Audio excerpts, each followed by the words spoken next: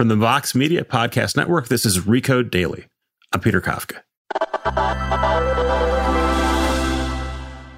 Clubhouse, the invite-only audio social media app, is red hot and gaining popularity day by day, in part by selling exclusivity. But the app itself is not so focused on privacy. If you're one of the millions of users that's downloaded Clubhouse recently, you may already know that the app would like to get to know you and your friends. But even if you don't want to share some of that information, Clubhouse may end up knowing a lot about you anyway. Recode's Sarah Morrison has been reporting on Clubhouse and privacy concerns. Hi, Sarah. Hey, how you doing? I am okay. I'm in Clubhouse. You're in Clubhouse. Let's tell people how you got to Clubhouse. I basically just asked a friend for an invite, and she invited me. I signed up, I think like a week and a half ago. I only wanted to join just to reserve my username because I have a common name, but I ended up not getting there in time. I think another Sarah Morrison joined like a day before I did.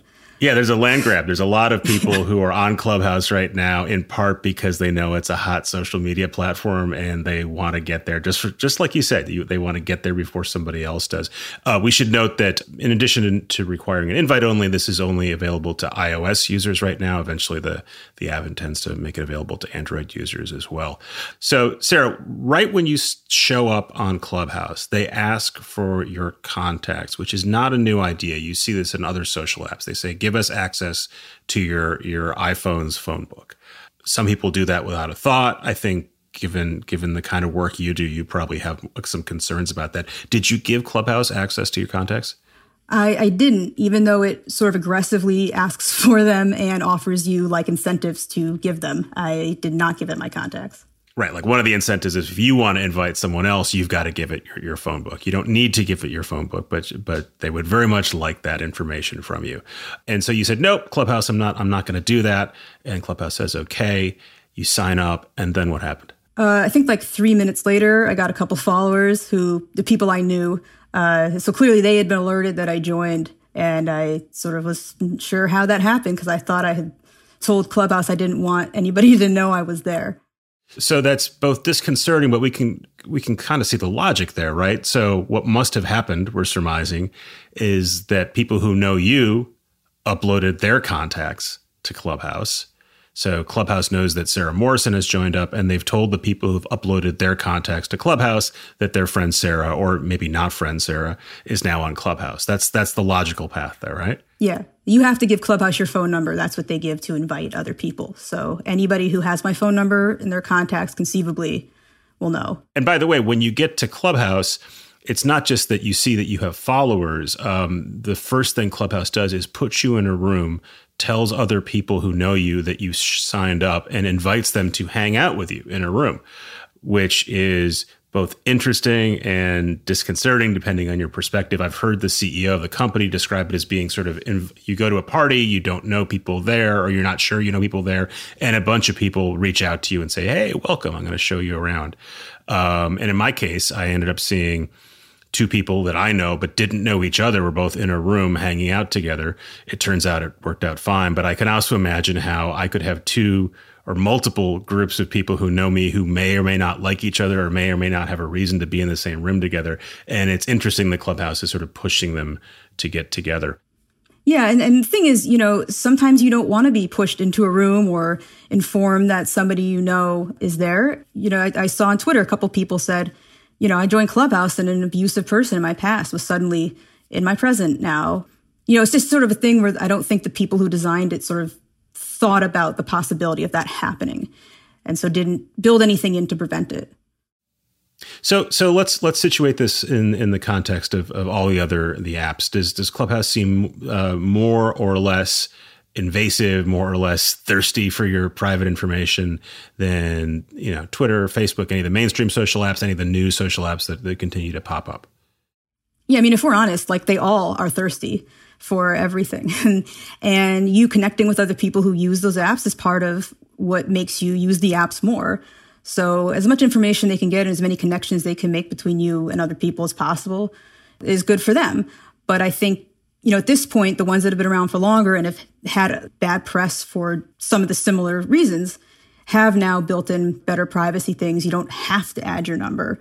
You can be private as you join, that kind of stuff. this one just seemed to me, especially in the context of other apps that have had these problems that you could learn from, to be just especially aggressive. Yeah, it's interesting, right? Because there's some apps, notably Facebook, where their business model is based around knowing as much about you, offering that information to advertisers. They get upset when people say that happens, but that's basically what's happening because it makes their ads more efficient. Right. Clubhouse doesn't have a business model yet, but it doesn't seem like it's particularly interested in advertising. It seems like it may well do advertising, but it seems like it's more interested in sort of getting its users to pay for access to certain kinds of features or rooms. So in theory, that information isn't as useful. It seems like, I think you and I have reached the same conclusion, that Clubhouse wants this personal information about you to help it grow and to make the app more engaging.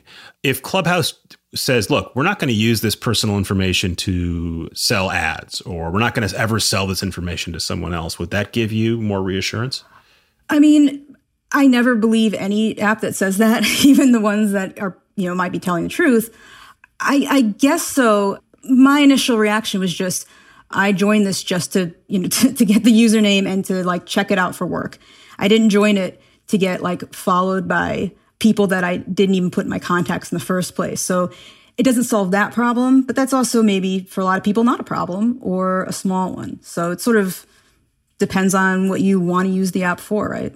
Let's talk about a parallel question or maybe a separate question about privacy on Clubhouse, which is the Chinese government. Late last week, a group of Stanford researchers put out a paper suggesting that the Chinese government has access to a lot of Clubhouse information. Can you explain why that is? So yeah, Clubhouse uses a company that's based in China for, I think, some of its back-end stuff.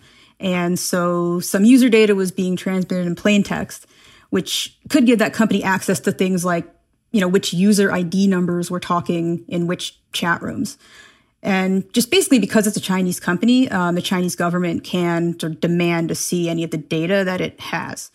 So I don't think we know that they've asked to do that, but the possibility is there. So anytime you have, any company with anything based in China, that's a possibility. And that's come up a couple times with, other apps too. At the risk of sounding naive, what's the problem with the Chinese government looking to see what people are doing on Clubhouse? Isn't the whole point that you're listening to people broadcast information to as many people as possible?